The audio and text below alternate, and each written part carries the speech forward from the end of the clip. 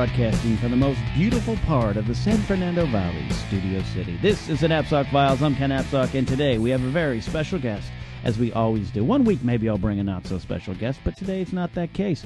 I have with me writer, filmmaker, emperor, and website master, Mark Riley. Well, hello, Ken Knapsack. So nice to have you in the studios. This is great. This is beautiful. Yeah. Studio City, I believe. That's it. That's the place, man. It's a beautiful town. There's some beautiful homes on the way over here. There is. Actually. There was a place that had a nice fountain in the front.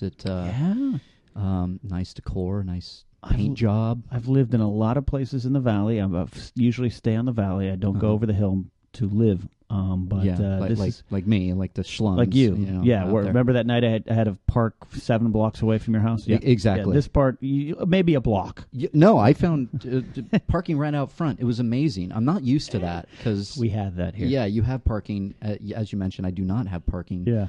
In fact, when I leave here tonight and go home, there's going to be no parking, so I'll be parking in Egypt right next to the Kentucky Fried Chicken. Now I feel bad. Now maybe I should have gone to you. But your dog would have maybe... Well, but your dog could have been... He's a mess when there's people around. He'll get up right next to you. He'll walk around. He'll decide it's playtime and bring over a toy. And he's a large dog. He is named Kal-El, right? Kal-El. Kal-El. Correct. That is after Batman's uncle, right? Yes, Batman's uncle, I believe. Yes, that is Batman's uncle, Bruce Wayne's uncle.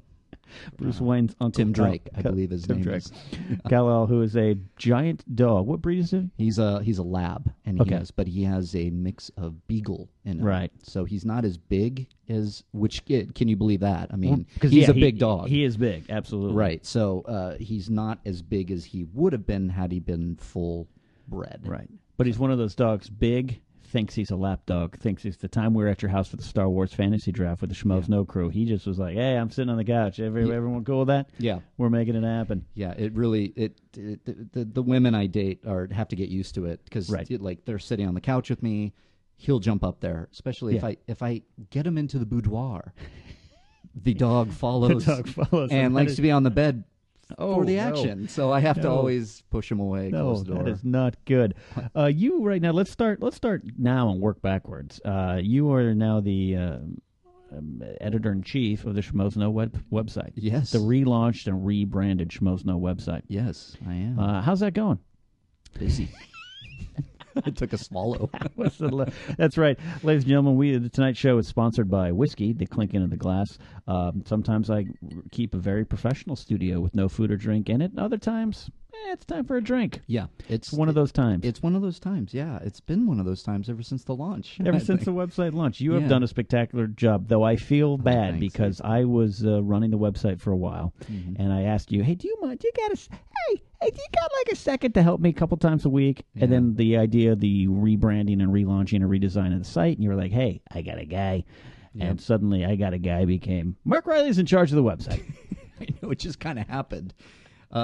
Surprisingly enough. Yeah, and it's my fault. I can't wait till you're right there with me. Yeah, we're going to get there, but we'll get there. The site is relaunched, and it's become a news-based site now. Yeah, driven by the news, movie news and TV news, and some comic book in there. Comic books. We try to reach out to the comic books because, quite frankly, comic books are movie news. Really. Yeah, now you can't. Yeah, new Spider-Man comes out. There's a new storyline, and look, it's popping up in Amazing Spider-Man 2. So, do you like the direction the website's going?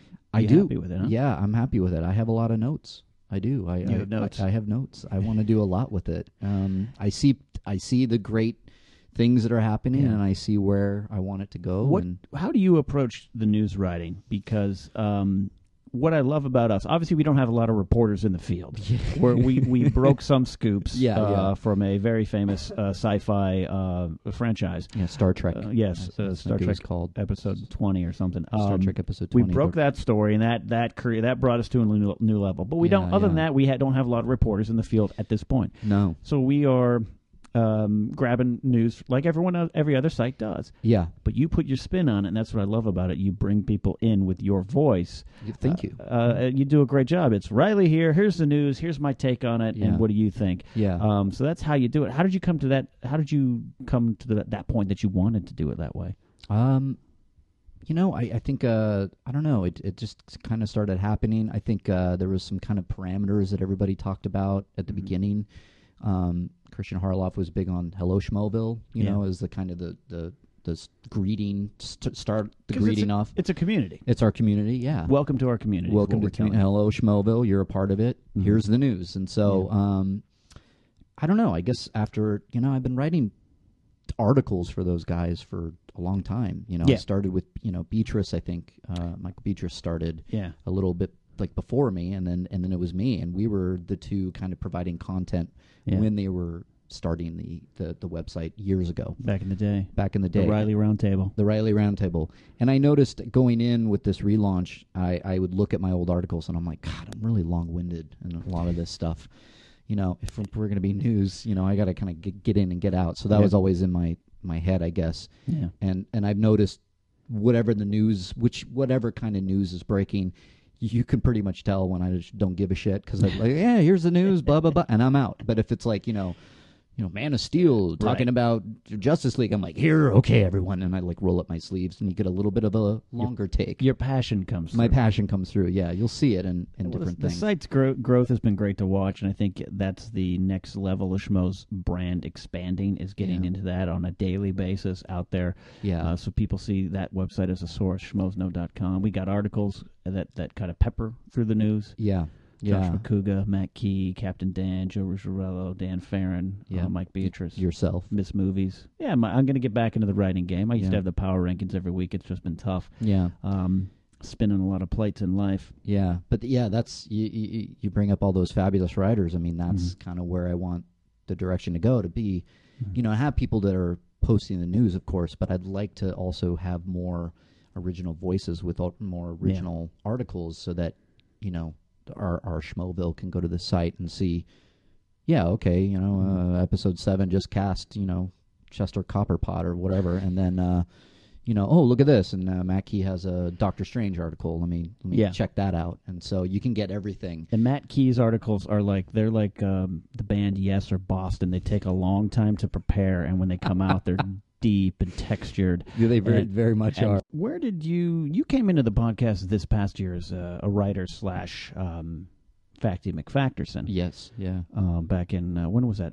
January, February? I think. Yeah, it was like right at the new year. Joining the Schmo Snow podcast team. I remember that because I told the story of the Harloff podcast where I was across the street of Buffalo Wild Wings, and we all got up and we had been testing a game show segment, and you just kind of crossed the street with us. I was like, what's happening? What's happening? I knew you in passing. Mm-hmm. I just saw you guys walking. I was doing something else. Just kind of merged into the crowd, and since Christian knew me, he just kind of went, "Oh, all right," and that was the rest is history. No, that's how you do it. No, but you had been on the podcast before several times in the various incarnations. What was the first time you were on? When did you first come into the Schmo's world on the podcast? When was that? I don't really remember. One of the very first times I do remember was with my ex-wife. Oh, really? That might have been the first. Now actually. Ex-wife. At the time, she was my wife at the time. Oh, okay. Yeah. Okay. So what happened there? The podcast was the straw that broke the camel's back. Get out of here! You're serious? No, really? Can you say that legally? Wow. Yeah, I can say whatever I want when it comes to that broad. What happened? I've got to go back. I'll be honest, I haven't heard that episode. I'm going to go back and dig it up. I guess I've never listened to it again. I don't think I'd want to either. No, and we were, of course, we were having problems, and I don't remember what the date was, but it was after we filmed our movie, which was a big thing between the two of us. Definitely going to talk about that. Gray Skies, right? Gray Skies, yeah. So we were talking about that, but the only thing I remember from that podcast is what Christian told me afterwards. Were you in like a fever? Well, it's a sweat. Yeah, it was kind of the I guess I'll put it this way. I love how I sat down earlier and you as you tell the story, you're finishing the whiskey. I'm finishing the whiskey, yeah. And funny, I might add that I sat down and said, "Oh, you can ask me anything. Nothing's off limits." And then all of a sudden, I'm tongue-tied. Fair enough. From what I remember of the podcast is that it was fun. It was, I think, my first time on the podcast. Right. The things that my ex-wife was saying were causing me to cringe because I was at that place where I was like, this isn't working behind the scenes. Yeah. So in front of the scenes, when people are with us and this and that, but for the podcast afterwards, Christian was like, Jesus, she was awful. And I'm like, yeah. She was, and she was. Oh yeah, you didn't see me looking at you? No, I didn't. I was looking down. Because she would say certain things that I would roll my eyes, but I obviously was rolling them in my internal Your internal eyes. Monologue was going, oh, God. Yeah, and I was just trying to no, everything's fine, right? This is fine. No, she's good. She's fine. It's like Semisonic has a song, Act Naturally. Don't let anybody know. Act naturally. Exactly. So yeah, I think that was my first. How long were you married, may I ask? We were married 3 years and couple months before I moved out. Wow. Before I left. Sorry to bring up that. Is that recent? Is that No. Because since I've gotten to really know you, you've always been divorced, Mark. Yeah. It'll be 2 years in October. Okay. That I've been gone out of there. Officially divorced is, I think, going to be a year in December. Have you lost faith in love coming out of this? Where are you at with that? No, I haven't lost faith in love. I believe in love. Dating now is just not a big deal in my life. Like, I could give a shit. I've done the end game. I've done the dating. You got there. I got there. I got the girl, and then we divorced. So it's like I'm on the other side of things, and I'm just like, okay. I'd much rather be like, honestly, I've dated people since the divorce. Right. I had a girlfriend. I had a girlfriend for 6 months between the divorce and now, and I just don't care anymore. I care about the relationship when I'm in it. I give it my full attention, of course, but as far as being a single guy, I'm like, looking for my next girl or looking to date this or that or whatever. I don't care. It's not your focus. It's not my focus. In most cases now, I just love to be alone and have a book. Just read a nice book rather than go out with somebody. Interestingly enough, I've never been married. I've had a couple long-term relationships. By that I mean about 3.5 years. One that was probably about 5 months away from engagement, maybe. Yeah. It was getting there. To the point I'd started to plan it in my head, like, how should I ask her? Oh, yeah. But knowing that probably this wasn't going to work out, it ended peacefully. So I've come out of that the last 4 or 5 years where I too am just kind of like, it's Friday night. I could stay home and I got the Game of Thrones DVD extras I haven't watched for the second time. I'm and a sandwich. Yeah. You mentioned Friday night. I mean, it's so funny because I've been busy lately, and when it comes to Friday night, I literally go to my head and go, thank God, I don't have to go out. I don't have to do anything. I don't have to do a meeting, or I have to go here or no there. In-laws. No in-laws. I can just sit and I have my dog Kal-El with me, and we put on a movie, and I'm like, and those are happy moments. Right. Now, but again, you're not bitter and cynical. That's what I'm picking up on this. I'm not. I'm not bitter and cynical. Will I get married again? I'm open to it, of course. Sure. I definitely want to have a relationship. I'm definitely ready for a good, solid relationship. I'm definitely looking for a nice girl. So if you're out there, please dial. If you're out there, you can find me at www.match.com/ no, actually, no. /troubled writer. Bitter writer, I believe is my handle on Match.com. I like to hear that. I know a lot of people come out of divorce with good reason. I get it. Like, I'm never doing that again. It's the George Clooney thing. Yeah. I get that. I totally get that. But it's nice to know that you can come out of something and be like, no, I can do it again. Just not right now. This bag of chips and my dog on the couch is winning. Yeah, that's winning. Yeah, and also I think I made a mistake marrying this particular person, and I knew that going in. But I was at an age where it was like, I think we were both there. We were like, oh, it's time to get married now. And there was this mad rush to get married and have that checked off the list. How long have you guys been together before the marriage? We were together for a year, and then I proposed. We were together for another year, 2 years. Long engagement, okay. So a year together, a year engagement, and got married on the, 2 years after we were together. Okay. Seems like enough. And You weren't young kids, or at least I don't know if she was. But no, I was 33. She was not yet 30. Okay. And where are you at now? How old are you now? 38. Okay, so my age group. I'm 37. Yeah. Coming up on 38 way too fast. I know. It's kind of freaky. All right, I get it. I totally, every decision, chalk it up to life, I guess, there. You got out in one piece and got the dog. Yeah, I got the dog, yeah. Did one piece. I mean, the year after the marriage, I was a mess, It wasn't, it was not my most, the brightest moments of my a lot life. Of crying at intersections. Yeah, there was that. There was, the just the sleeping past noon and being like, there's really nothing to do. There was the second half of the second act of 500 Days of Summer, right? Is this exactly? Yeah, it was like I'm not a fan of the proceeding of divorce. Like right.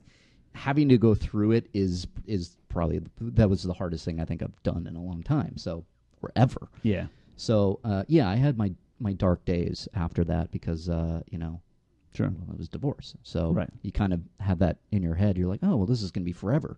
It's like that stamp on you, divorced male. Exactly. Yeah, I didn't know how. Though I will say that I'm getting to that age group now, but I know some of my other friends who are in their early 40s. You live in this Hollywood town, this crazy business. Yeah. There's a lot of people in their early 40s never been married. Yeah. Focused on career and stuff, but yet you'll still find women, because I have a day job that's outside of the industry, you still run into some of these women that are like, oh, if he's like 38 and above and never been married, I'd rather have a divorced male than someone who's never been married. See, I don't get that. And I argue with it all the time. Not that it's a bad thing. All right, my friend Mark Rowley's divorced. He's a good guy. Go for him. But they'd rather go for someone because, well, at least he committed once. Yeah. Yeah. Versus, well, I have my health and no stress, and I focused on my career. It's not taking me anywhere. But it could be, you can put so many tags on like the single different people in L.A. It's like, oh, divorced. Oh, he's never been married. Oh, he's too young. Oh, she's this. Or right. Yeah, I think that's retarded. Like, why would I be a more attractive person emotionally or to commit because I've been divorced? I mean, you don't know anything about me. Right. It could have been horrible. The divorce could have been because I cheated on her left and right, and in between days doing cocaine. Yeah, exactly. No, it's like, and that's why it ended. No, but he at least he committed. No.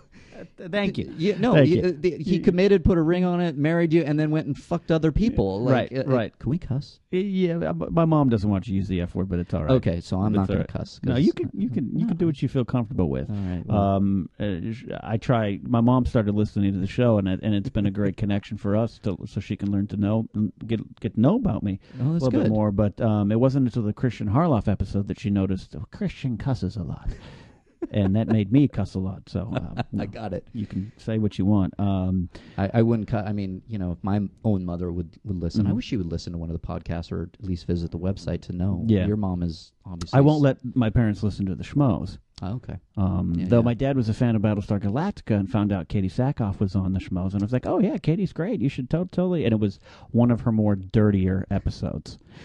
Was it this past year? It was this past year. I was probably there then. Yeah, when she started to co-host, that it was like, well, she is a little dirty. Yeah. God love it. But great.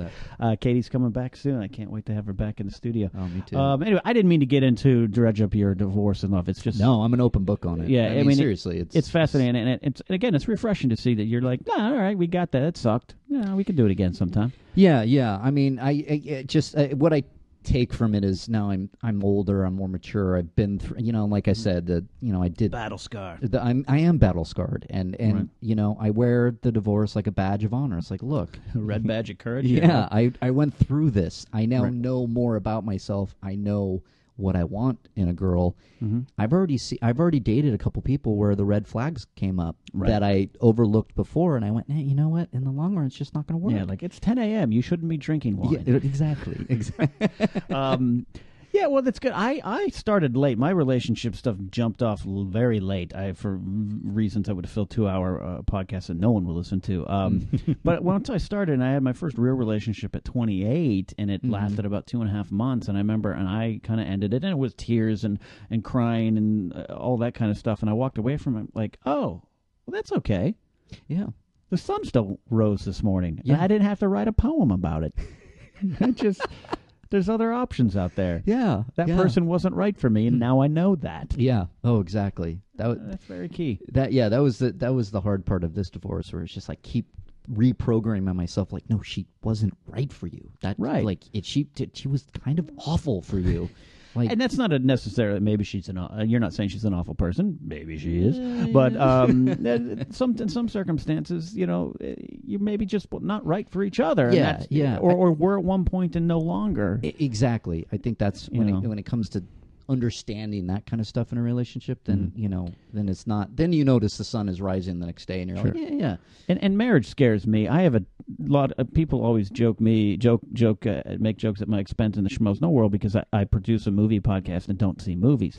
It's because I have a tough time committing 2 hours of my life to something. So marriage still is something I'm working through. That concept. Yeah. But it's like Man of Steel. Oh, that's 2.5 hours, including parking. I can understand that. Yeah. Do you identify yourself as a writer or as a filmmaker more? Writer. Okay. Yeah. Okay. How long have you been writing? When did that start? That's been with me ever since I was little. I remember my fifth grade teacher. She was the one that really kind of alerted me to the fact that you're kind of creative. You should do more of this. Right. And it was just like one of those projects. You had to build a robot, out of pieces from your house and then come up with a story for it. And I was a big Los Angeles Rams fan at the time, if you can believe it. Los Angeles Rams. Yeah, Flipper Anderson's going to have a big year. Yeah. Jim Everett's going to throw for 20 touchdowns. I was there when Eric Dickerson broke the rushing yards record. Nice. But anyways, the story was about a robot that was drafted by the Los Angeles Rams because we had sucked at the moment, of course. And they drafted him as quarterback because he had a magnificent arm. And absolutely, he was a robot. He was a robot. He was bred. He was actually built to be a quarterback. I think my story was. And she was. Is that a quote? Yeah, I hope that's a quote. I hope it is too. I can't remember. But I remember my fifth grade teacher, Mrs. Steinley. She was just she pushed me along, and although I didn't really write a lot, I got into acting first. Oh, okay, interesting. I didn't know that about you. Yeah, I don't do any research. No, that's good. I'm glad. Just invite people over, feed them whiskey, and go and talk. Yeah, right. Yeah. So you did some acting. Okay. I mean, I know we're going to get into Star Wars in 30 minutes and Star Wars in 60 minutes. Right. Which you do a spectacular job of many characters, most notably the Emperor. But thank you. So it's not a surprise to me. It's like, oh, okay. Yeah. You kind of started out that way. Yeah. I guess I was always creative, and I was writing. But then I got bit by the acting bug. I got into children's theater. There's this great small children's theater in Long Beach. You were 35 at the time. I was 35. It was weird, but at least they paid me in chocolate from the kids that I would steal their candy. But yeah, so I did that, and I got into and I did like West Side Story and Grease and all this kind of stuff. And then I went and auditioned at USC. So wait, if I start going Summer Lovin', you'll break into it. I'll break into it. Okay. I know all of those damn songs. I did Grease probably like 5 times in my life. It's ridiculous. My mom's gonna like you now. Oh, that's big good. Fan of Grease. Oh, good. Yeah. So I did. I did the children's theater. Then that led to the high school theater and being in the theater program and doing all the plays and putting up the plays and helping and produce the plays and all that kind of stuff. Gotcha. I was like the actor guy in my school. And then, of course, I auditioned for USC School of Theater and got in. And my parents went, "Oh my God, you're going to be a major in theater, and you're going to the most expensive university in probably the world. Let's rethink this." Yeah, and I was like, yeah, I am. I'm going to be huge, man. So I went to USC, and fast forward, that was the most useless degree I've ever received in my life. A lot of USC grads on my podcast. Yeah. Mike Beatrice and Megan Finley before you. They were. Yeah. I didn't know that. We can have a little alumni party here. That's great. I've driven past USC, but that's it's a beautiful campus. So you finish the entire run there. Get that? You get it? You get the degree? I got the degree. Got it. You went all the way, kid. I went all the way. Did a lot of cinema too. Acted in the cinema stuff. And so then when I came out of college and started waiting tables, which long story short, that's how I met Christian. Waiting tables. Okay, so that's I was going to ask. Schmoes comes around. Where did you meet the Harloff? Yeah. But okay. So that's how I got involved in the future Schmoes. I was like 2000 when I met Christian Harloff. We were waiting tables, and while I was waiting tables, I, like every actor in Hollywood, I guess, I had an agent and all these headshots that weren't going anywhere. I wouldn't get on auditions. I wouldn't do. I didn't see much acting work. Yeah. So in the meantime, I was constantly wanting to be creative, and I had all these ideas for scripts. And henceforth, i.e., here, thereafter. And you use the word henceforth because you are the emperor. Henceforth. Henceforth. You should be known as exactly. Vader. Yeah, so I started writing and so while that's happening, while you're trying to do the acting thing, and you got headshots and you got the agent, which is what you're supposed to do, and it's not happening, what's going through your head there? Not, I guess there was part of me was like, I'm not, there was a creative bone in my body that wasn't getting met, and I was continuing to actually go back down to Orange County and do my old children's theater. They started to bring me back as they would call it the guest actor, and I would come back as, and do the plays with them, and the kids would learn under me, and that was fun and stuff. But while I was not writing and making money out of that, and not acting and making money at that, I was waiting tables and I was becoming miserable. Yeah. The grind of that was awful. And so when I started writing, it was just because I thought I had something to say. I really had these great ideas. I wanted to write it. It fed me creatively. And then slowly but surely that just kind of took over. I liked writing more. And then that led more to, hey, let's make a short film. So I paired with certain people. We made short films, and then kind of on a lark, I just left CPK. I quit one day because a guy actually called me a douchebag. Customer? Yeah, a customer. Which I turned around and called him a fuckface asshole or something. Sorry, Mrs. Knapsack. And she's gonna love this. So I literally I was told that I had to take 2 weeks off. The managers really liked me, and they were like, "Wow, that you I wasn't going to be I wasn't going to be fired. I was your going to be career was intact." Yeah, well, they were talking to me about being a manager, and that was even more of like, oh my god, I'm going to be stuck here for the rest of my life. So I ultimately quit, and then kind of bounced around, and then finally got a job in production that then kind of carried me all the way to where I am now, but. To the toppermost of the poppermost. Yeah. So the writing, though, defined me after a while to where I didn't like going on auditions. Okay. Didn't like taking those classes. I always felt like I can do it all behind the computer by myself. I would take the writing classes and do all that kind of stuff, but there was something about the writing that just really... A passion. It was a passion. You found a passion. And in this town, I always say you got to pick a lane. Yeah. We're all multi-talented people when we start out, I think. It's like the kid in Little League who can pitch, play shortstop, and back cleanup, and eventually he has to choose a position and get drafted as a left fielder.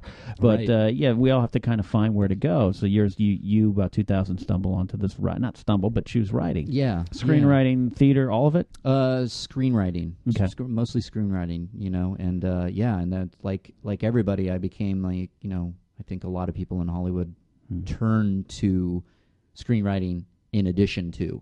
So, I mean, in this business, I'm sure everybody's got a script. And I did. I had a script. And they were awful. They were like, when I first started, get to the end of the script, it was shit. It was awful. I've written 12, 13 scripts.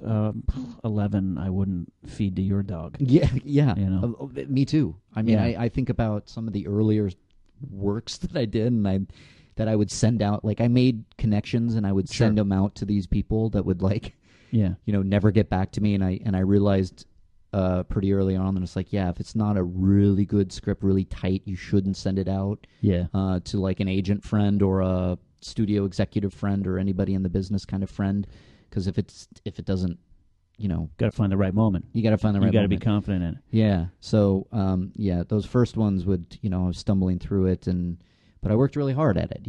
I took the classes, I read the books, and then I think after like the 15th script, I was like, I actually think I know how to do one of these now. So, right, thanks. Okay, yeah, that's about right. What books did you read back then compared to now? Now it's all Save the Cat and which is I actually subscribe to Save the Cat for what it is. I do too. I like Save the Cat. I read that. And then Thomas Lennon and Robert Ben Garant's book about writing movies for fun and profit is the best screenwriting book in the history of the world. Yeah, because it gives great. the best locations for in and out. Yes, exactly. I love that. But back then, what was it back then? Oh, Story by Robert McKee. I took the class. I took the $800 class that I convinced my grandmother that this is going to help. This is going to unlock it. I don't think it was 800. I think it was just like 300. But at the time, I was waiting tables. I was like, I can't afford this. So I did that class, and there's, maybe it was 800 people in the auditorium that this man is teaching screenwriting, and the man who's never sold a script in his life.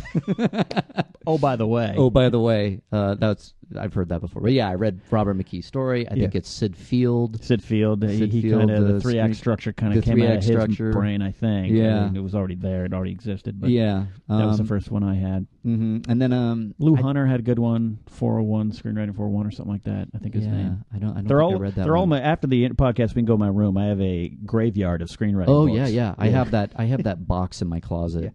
Another one good now is your screenplay sucks. Oh yeah, it's 100 points to make a script, and it is like, it changed my writing style. Yeah, I love stuff like that. And have you read? Is it called About Writing in Stephen King's book? No, but I know what you're about writing. I think is called. I just was afraid that one would be scary too. Yeah. And I don't do well with any kind of thriller or horror. It's pretty good. Yeah. It's that one. That was the one that changed the way I thought about writing. It was just like, wow. And you're talking about somebody that it's not geared towards screenwriting. It's just geared to writing. It kind of McKee, Sid Field, those kind of talk about the structure and the 3-act structure and that. But when you get past that and you start to get more involved in writing and figuring out your story and finding your voice, especially the Stephen King book was one of those, like, oh my God. Okay. Like, really helped you embrace that kind of, check that out. Yeah, it's really. I haven't given up on writing yet. I've been a little bit of a sabbatical. Yeah. My writing partner is Matt Key of schmoesnow.com. Right. Good plug. And we got to get back on the horse. How do you approach, let's just talk about how do you approach screenwriting? When you got an idea, where do you go from there? Bing, idea pops in your head.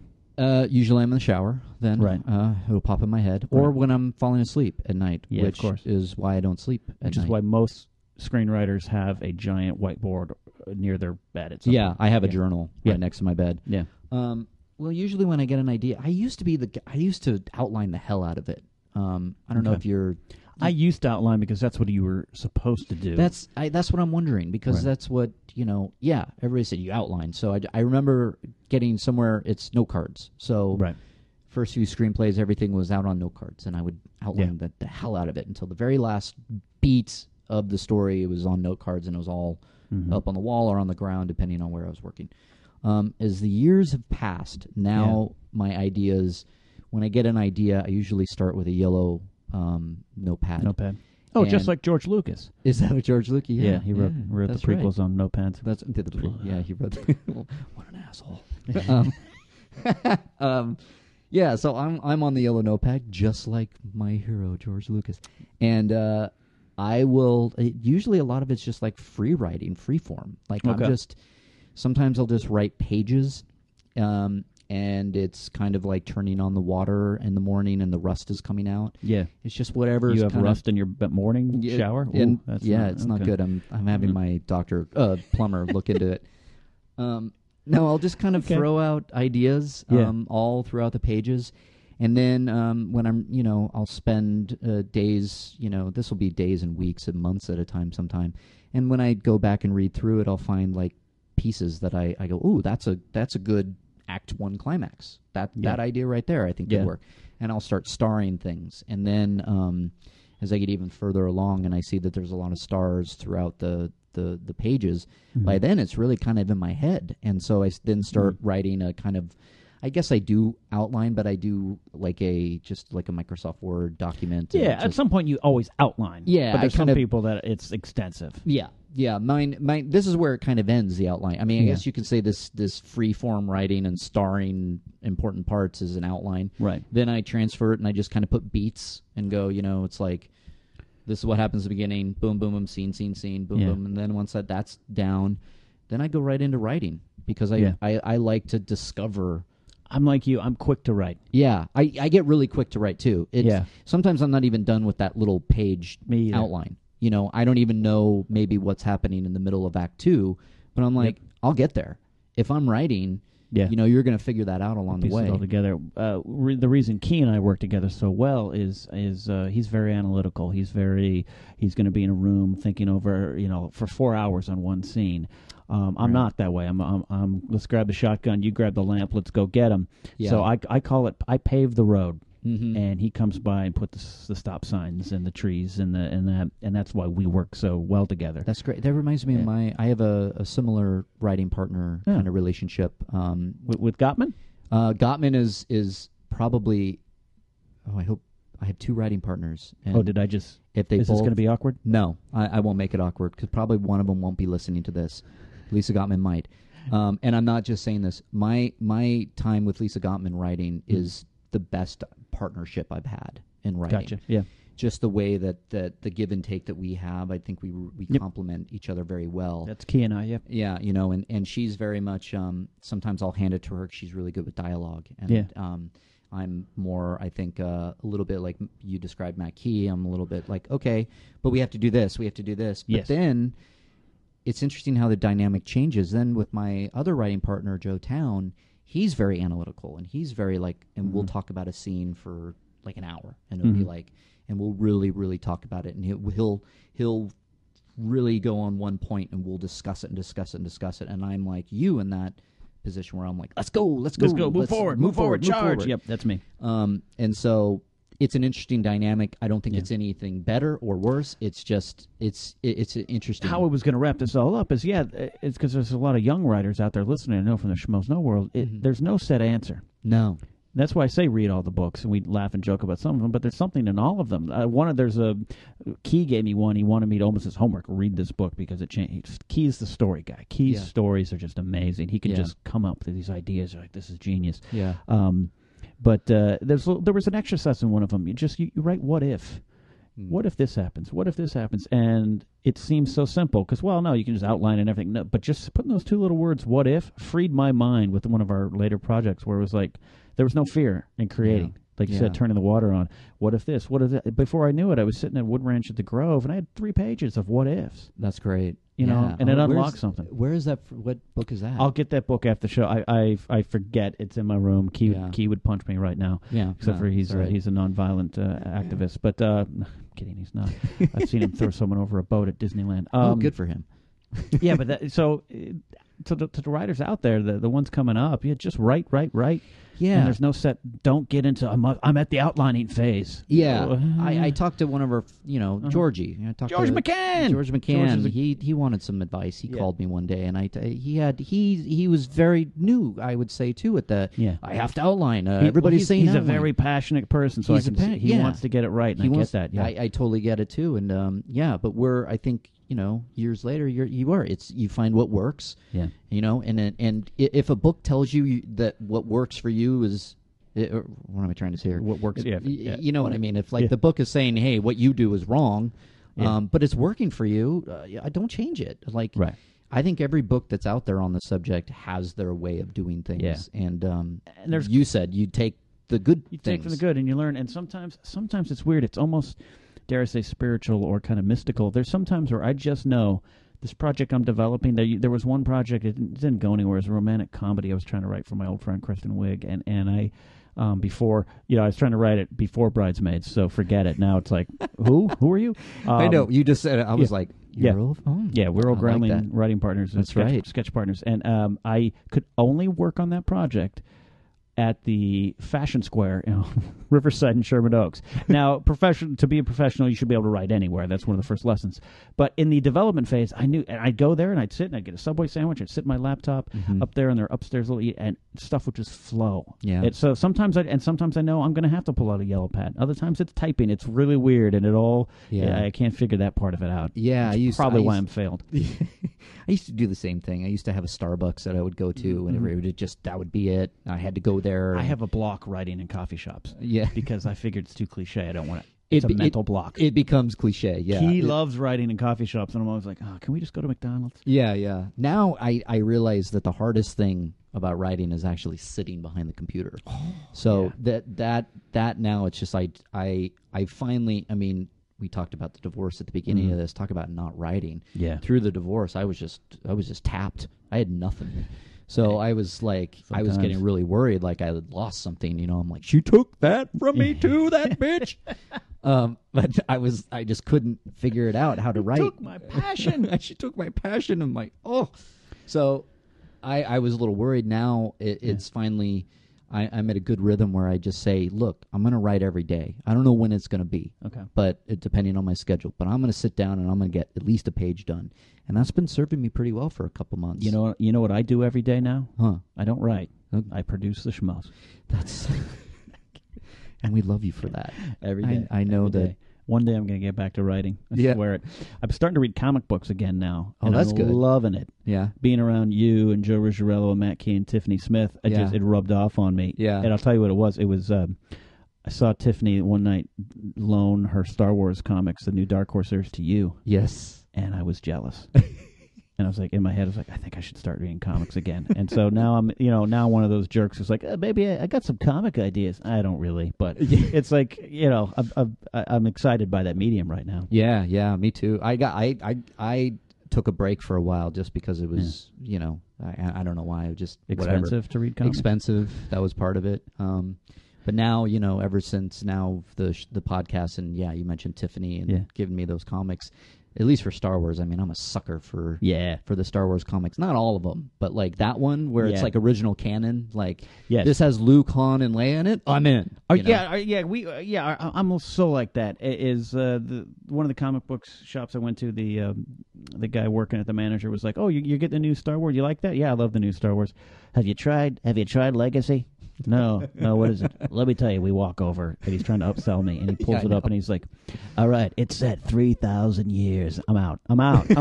It's like, no, I can't. He's like, no, but the main character is a descendant of the Solos, but she doesn't know. I'm out, dude. Is Han in it? No, I'm done. Yeah, I'm kind of with you. I mean, I loved the expanded universe, but, because it had Han and Leia in it to start. When it started going into, like, people I've never heard of before in my life, and, but there is the Force, and I know Christian Harloff loves the old Republic stuff. He does, and I trust him on that. I do trust him on that. He's been harping on me to read these books. And maybe we'll some read of them these together, have an Old Republic book club. Yeah, Old Republic. I trust Harloff on. He's the one who was like, hey, read the Hunger Games. I'm like, nah, I love that book. He did the same thing for me, Hunger Games. Harloff knows, and Harloff knows us well, but I'm afraid of that too. Like, once you start getting into, this is Jack Solo. He was Han Solo's great uncle on the mother side. Nah, I'm done. Yeah, I don't like it's set 3,000 years before A New Hope, and they just discovered the Force, and they're mining colonies, and it turns out to be Earth. You're like, still not there. What's Luke doing? Yeah, I know. That's what I want to know what Luke's doing. That you made a movie. I did, and let's not talk about the divorce side of it. No, you made it with your wife, but Gray Skies. Gray Skies. How hard was that? The hardest thing I've ever done. Yeah, it was awesome, but it was awesome. Okay. It was an incredible learning experience, not only for being a producer, which I did produce the film, but for being a writer as well. To see how, and I say this really in a joking way, but how not ready the script was for production. Interesting. I only learned that after. Okay. And that, I think, was the best thing that I took from the experience as a writer, because I was able to actually watch it being filmed, cut together, put some fancy titles on it, put some music, boom, you got a movie. Yeah, you got a movie. It looks good. You got a movie. It looks good, but the script, 12 years of your life. Yeah, 12 years of my life. Yeah, you got a movie. But the script wasn't ready. It still wasn't ready. We weren't ready to shoot. We shouldn't have shot. But that. It was a horror movie, so you can throw take some blood on it. Yeah. So, but I'm grateful for that experience to be able to look back and go, okay, I learned a lot from the writing. The experience was pretty amazing. Getting from the first money that came in from an investor, which was amazing. Somebody invested in essentially my script, and said, "Yeah, we read this and we believe in it."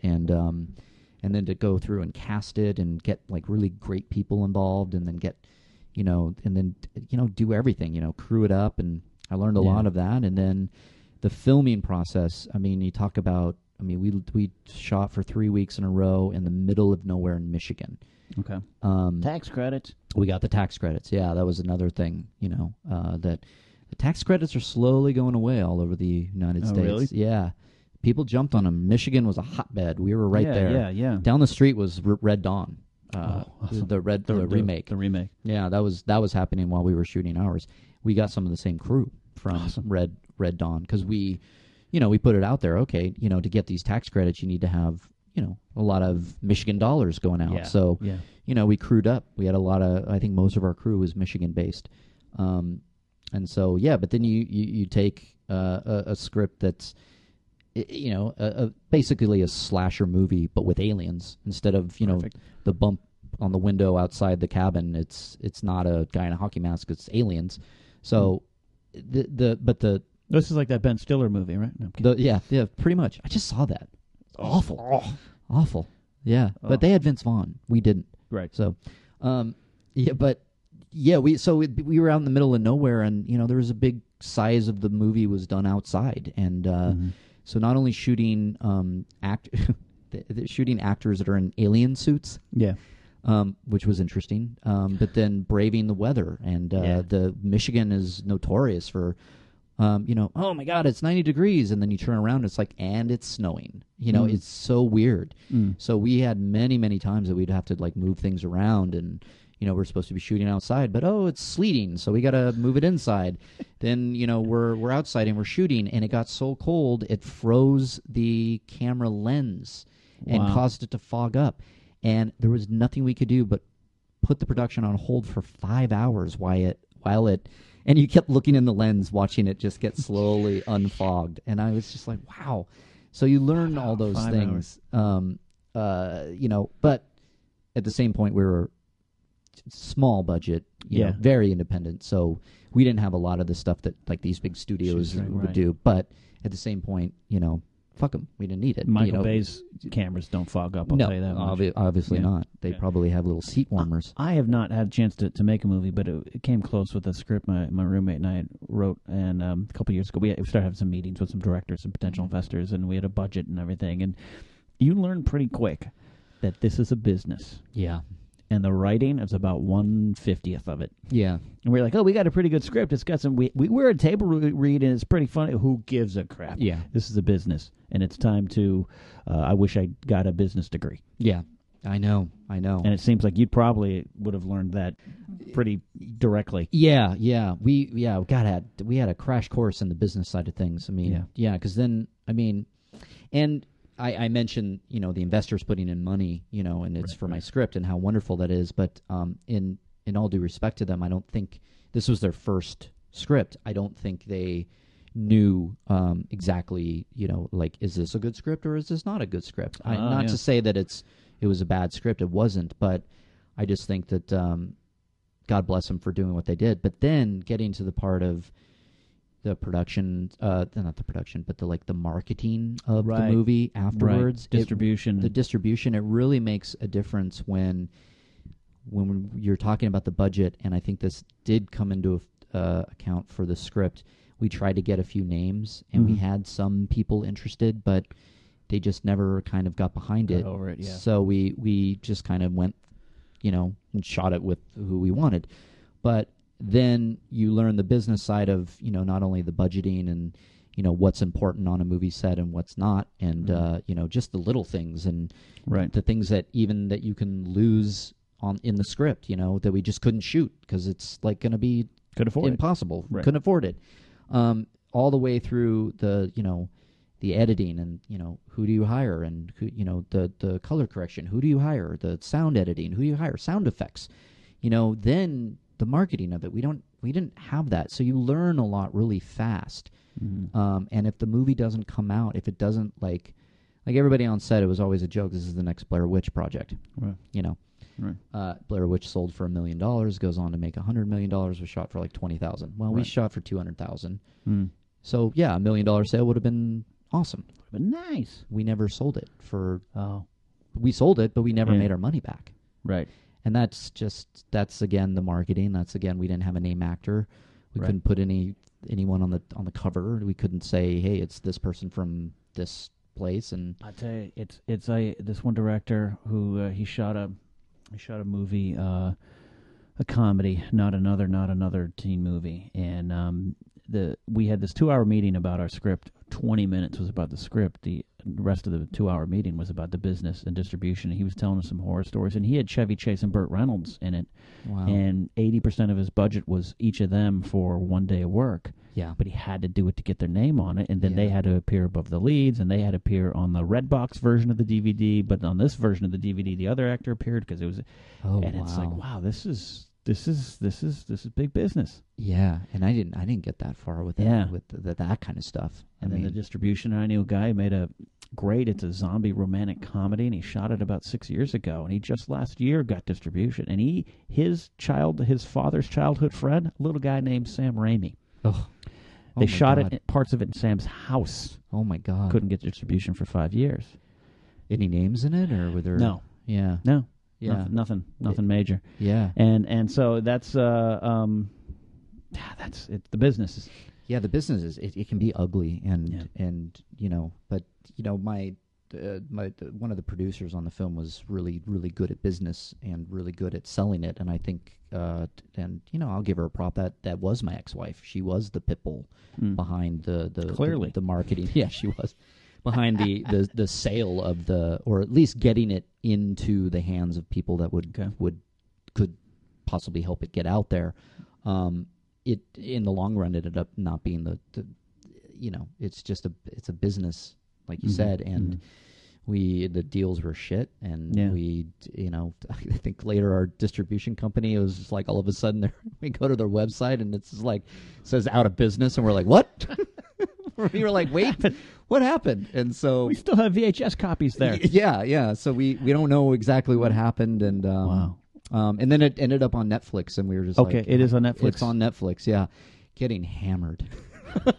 It's some of the funniest things I've ever read in my life. Your life work being hammered by internet trolls. Oh yeah, the internet trolls hate it. So there you go, fans of the Knapsack Files. If you like a good alien horror story, go see Gray Skies on Netflix. Yeah, Mark Riley's film. Yeah. But you do it again, right? Given the chance, given the right opportunity. Given the right opportunity, much like marriage. Yes, exactly. You're ready to go through. Yeah, I actually really want to get back to filming. I've now written 2 shorts that I'd like to shoot, because I figure it's like, hey, might as well make stuff, because what I took out of that experience as well was a best friend of mine, my DP, cinematographer, Gavin Fisher, came out of that whole Gray Skies deal, and he's been my buddy now ever since, and we've worked together. That's where I went to Vegas. That was the two of us, doing that CinemaCon thing. But he loves to shoot and do movie stuff, and now he's also a great editor, has his own color correction. He has his own business, so he can help. So why not? We got to just get it out there, So you find who you want to work with, you find your good, trusted, close friends, and you storm the castle. Exactly. So I'd like to storm the castle with a couple of these short ideas, and then and continue to work on this other idea that then I could, like, hopefully in a year's time I have the script and 2 shorts and go look. Well, good. If you need a really bad, kind of chubby, bald actor, please let me know. I will let you know. I have headshots. It's about 10 years old. Oh, good. Yeah, good. It's when I had more hair. Yeah. Let's talk about, before we go here, let's talk about one of your absolute successes and how the first time I'd met you before, and I definitely had heard of you before and read your work. But the first time I think I ever really was like, oh, that's that guy. That's Mark Riley. Was you in Star Wars in 60 Minutes, which was the follow-up to Star Wars in 30 Minutes. That's right. So in about 30 seconds, explain overall what that is. Star Wars started as the Star Wars trilogy in 30 minutes. It was all 3 of the original movies done on stage in 30 minutes. So each episode 4, 5, and 6, or New Hope, Empire, and Jedi, were done 10 minutes each. Right. So what it becomes is kind of like the reduced Shakespeare. I don't know if you ever saw that one. The complete works of Shakespeare. Yeah. Gotcha. My director, writer, Patrick Gorman, good buddy of mine, he had the 5-minute Hamlet in his mind, Tom Stoppard's 5-minute Hamlet. He said, I can do this with Star Wars. So he did do it for Star Wars back in like 96 at USC when he was there. Right. And he put together this play. It became a phenomenal success at the Edinburgh Fringe Festival. Every year people were clamoring for it. And so, it's exactly what if you can imagine what Star Wars on stage looked like, the best of your imagination, taking away ILM effects. Yeah. But like, wiffle ball bats as lightsabers, folding chairs as X-wings. X-wings. So it's multiple actors doing multiple roles. And what do you play? You play the Emperor? I play the Emperor and Obi-Wan Kenobi are right. the two main, and then I'll pop in throughout as like an Ewok stormtrooper. You do a great Emperor. And then from that, you guys got an audience with someone, your old buddy from USC, Mr. George Lucas. Yeah. How was that? That was awesome. Look, we attacked the guy. We make fun of him for Jar Jar Binks. Yeah. I passed him by once at the Grove, and it was like, and that's like 3 years ago. Yeah. You performing for the guy. I know. How was that? That was. Excuse me. You're coughing. You're shooken up by this. I couldn't believe it. When we were there, when we pulled into Skywalker Ranch, like our little troop, wow. I started taking pictures of trees. And I remember my friend going, "It's a tree." And I'm like, "Oh, but it's Skywalker Ranch tree."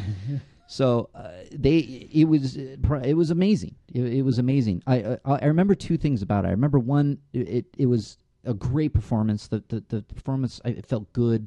I loved being able to look out and see Lucas. I mean, I did. I looked out in the audience and I saw Lucas. And he's in flannel, right? Yeah. And he's in flannel. Yeah, he's wearing a red flannel.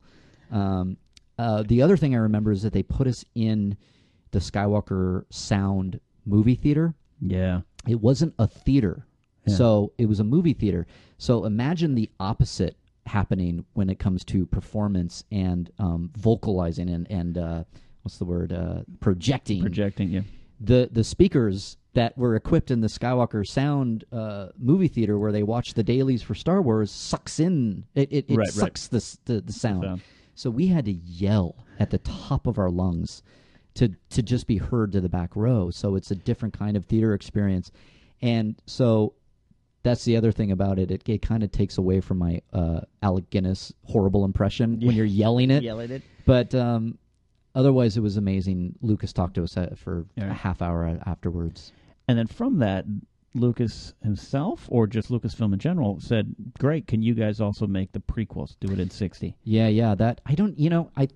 I'd like to believe it was George Lucas that said it, but could have been Lucasfilm or Lucasfilm and George Lucas. They all got behind us. We did all the Star Wars conventions, and we did a professional run of the 30-minute version in L.A. Yeah, and then you and Michael Cornacchia were in a Star Wars documentary, right? Yeah, we were in the People versus George Lucas. That's right. I remember you guys popping up. And They asked us because of the trilogy. Awesome. They're like, "Well, you're a part of the trilogy in 30 minutes, so why don't you come on and bash him?" And I saw the 60-minute version. You guys, you did it about last year, I think. We did it last year. Yeah. And what I'll say, one more negative shot about the prequels is the first 30 minutes you do 4, 5, and 6, and it is awesome. And you somehow in 30 minutes you managed to get everything in. Yeah. It seems like it. Yeah, obviously stuff awesome is missing, but you get everything in, and then take a little intermission. You guys do the Star Wars holiday Christmas special during the intermission, right? Am I remembering that right? Yeah, little change up. Yeah, Life Day. Yeah. And then you come back and do the prequels, and it was great. You guys nailed it. But it really emphasized how bad the prequels were. Yeah, it really did. Isn't it interesting? It emphasizes how bad the writing is. Yeah. And it played into our performances better because then we're whispering like George is here. I know. It's like, wasn't that funny? He just pops around like, "I heard that." You're like, "Oh, shit. Jar Jar was funny." Yeah. I think we noticed halfway through because, a lot of us had done the 30 minutes for years. So it's like it was just old hand, we knew it so well. But the trilogy we'd done with such reverence. We were like, oh my God. And the humor comes out from the condensed version as well as the love behind the impressions. And you hit the jokes and you hit the certain things that the iconic lines. I know my friend Mark Kelly who played Han Solo. He would do this thing where when Luke's going off to the Death Star, he's like, "Hey, Luke, I'm be with you." And he would mumble it because like Harrison Ford mumbled it. Right. So everything was done in reverence and was for not to make you laugh, but just. And it's all inside stuff. Correct me if I'm wrong. Yeah. I hope I'm not wrong. Don't you guys do the whole thing, that urban legend that Mark Hamill yells Carrie? Yes, we do. Instead, Luke, Carrie! Carrie! He goes, Carrie! That ends the first 10 minutes, the New Hope. And that is such a Star Wars fan, urban legend, insider thing where it's like, and you play to that and it's so awesome. It's so perfect. Even the original trilogy, we never changed. We didn't do the special edition trilogy in 30 minutes on stage. So Han always shoots first. Right. It's interesting. Once we were doing the show before the special editions came out, we were doing them after. After, when Han shoots Greedo in the play, it would get a huge response. They would clap their asses off at that moment. That's awesome. Awesome. So then when Lucasfilm asked us to do the saga, bring in the prequels, and do it for the convention, which we did last year, you came and saw the Harloff and I came and saw one. Yeah, so you saw the run that was kind of the workshop, and then they went to Orlando. Hills, then we did the Star Wars convention. So conversely, when we did the prequels, you start to notice how bad the writing is, and so we would ham it up. I mean, then it was a matter of like everything's free game. It's like our Padme, Megan Perry, is fantastic. She truly, deeply love you. Oh yeah, she would play the bad dialogue perfectly, and the fans would love it because then they would turn right around and go, "Oh my God, I love how bad this is," and they're playing it up, and it's still got the same heart, but it's noticeably different. Yeah, it's noticeably different. It is spectacular. Are you guys ever going to do it again? It's so funny. Everybody keeps talking about getting the band back together. Yeah, so I never say that it's not going to happen. It always comes down to the business side of it. Especially now, I don't really know how it works because now that Disney bought Lucasfilm, I wonder if it's going to be even more red tape because there was already a shitload of red tape beforehand. We can't do it for profit. We can't do it. I think we at one point it was very popular. We looked into doing it in Vegas, and we looked into doing it off-Broadway in New York. Yeah. We were very close to having it happen. Wow. This was years ago, and then it just kind of didn't happen because of all the red tape. So, to answer your question, you never can tell. It's one of those things. The next Star Wars convention, there was one this past, I can't remember when, but it was this year, and it was in Germany. Yeah. And there was talk about us going out there, but it just didn't work out. So the next convention, I wouldn't be surprised if they call us. Selfishly, I hope to get to see it again because it was a treat to see as a lifelong Star Wars fan. Yeah, selfishly, I hope to do it again. Absolutely. Doing the Emperor is my favorite thing in the world. Absolutely. So that has been an hour with Mark Riley. Do you feel like it's been an hour? We learned about a lot about Mark Riley. I guess you did. And I loved talk writing with you, and I'm sure our fans did too. Yeah, me too. Mark, where can they find you? You have a website and a Twitter and all that good stuff. Yeah.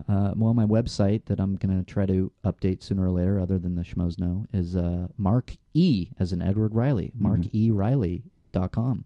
You can check out some of my projects there, and you can see a Gray Skies trailer, and I hope to... and we didn't even get into the He-Man story, which is something for later, but that's a little bit on that too. But on my website, you can read the treatment that I worked on. I wrote a treatment for He-Man that almost got over at Warner Brothers with Christian Harloff. So you can read a little bit about that, see all my stuff that I'm doing, and then Twitter is Riley Around. Riley Around, and look for him every day on schmoesknow.com, and also the Schmoes Know movie podcast every Thursday, 8 p.m. Pacific Standard Time, live on the Toad Hop Network. It is a live show. That's right. And so glad to have you. We're definitely going to have you back. Thank you. This was fun. Thank you for trekking out here. I know you had to battle some Josh Groban Hollywood Bowl traffic. I think. Oh, is that what it was? I think it was Groban. It was Groban. But so glad to have you here. Yeah, it's been partaking some whiskey with you, and looking forward to the future with you and the Schmoes Empire, my friend. Me too, man. That has been another edition of the Knapsack Files. For Mark Riley, I'm Ken Knapsack. Folks, thanks for joining us. That was the worst ending to my podcast ever, is I just don't have a tag this week. All right. I thought you were going to have a tag. I was waiting for it. I got to write them down. Miss Movies will give me some good ideas for tags. We'll see you next time, folks, on the Knapsack Files. Don't forget to find us on iTunes, rate and review, subscribe, find us on Stitcher, and we also have encore presentations after the Schmoes Know podcast on the Toad Hop Network. See you next time. Bye.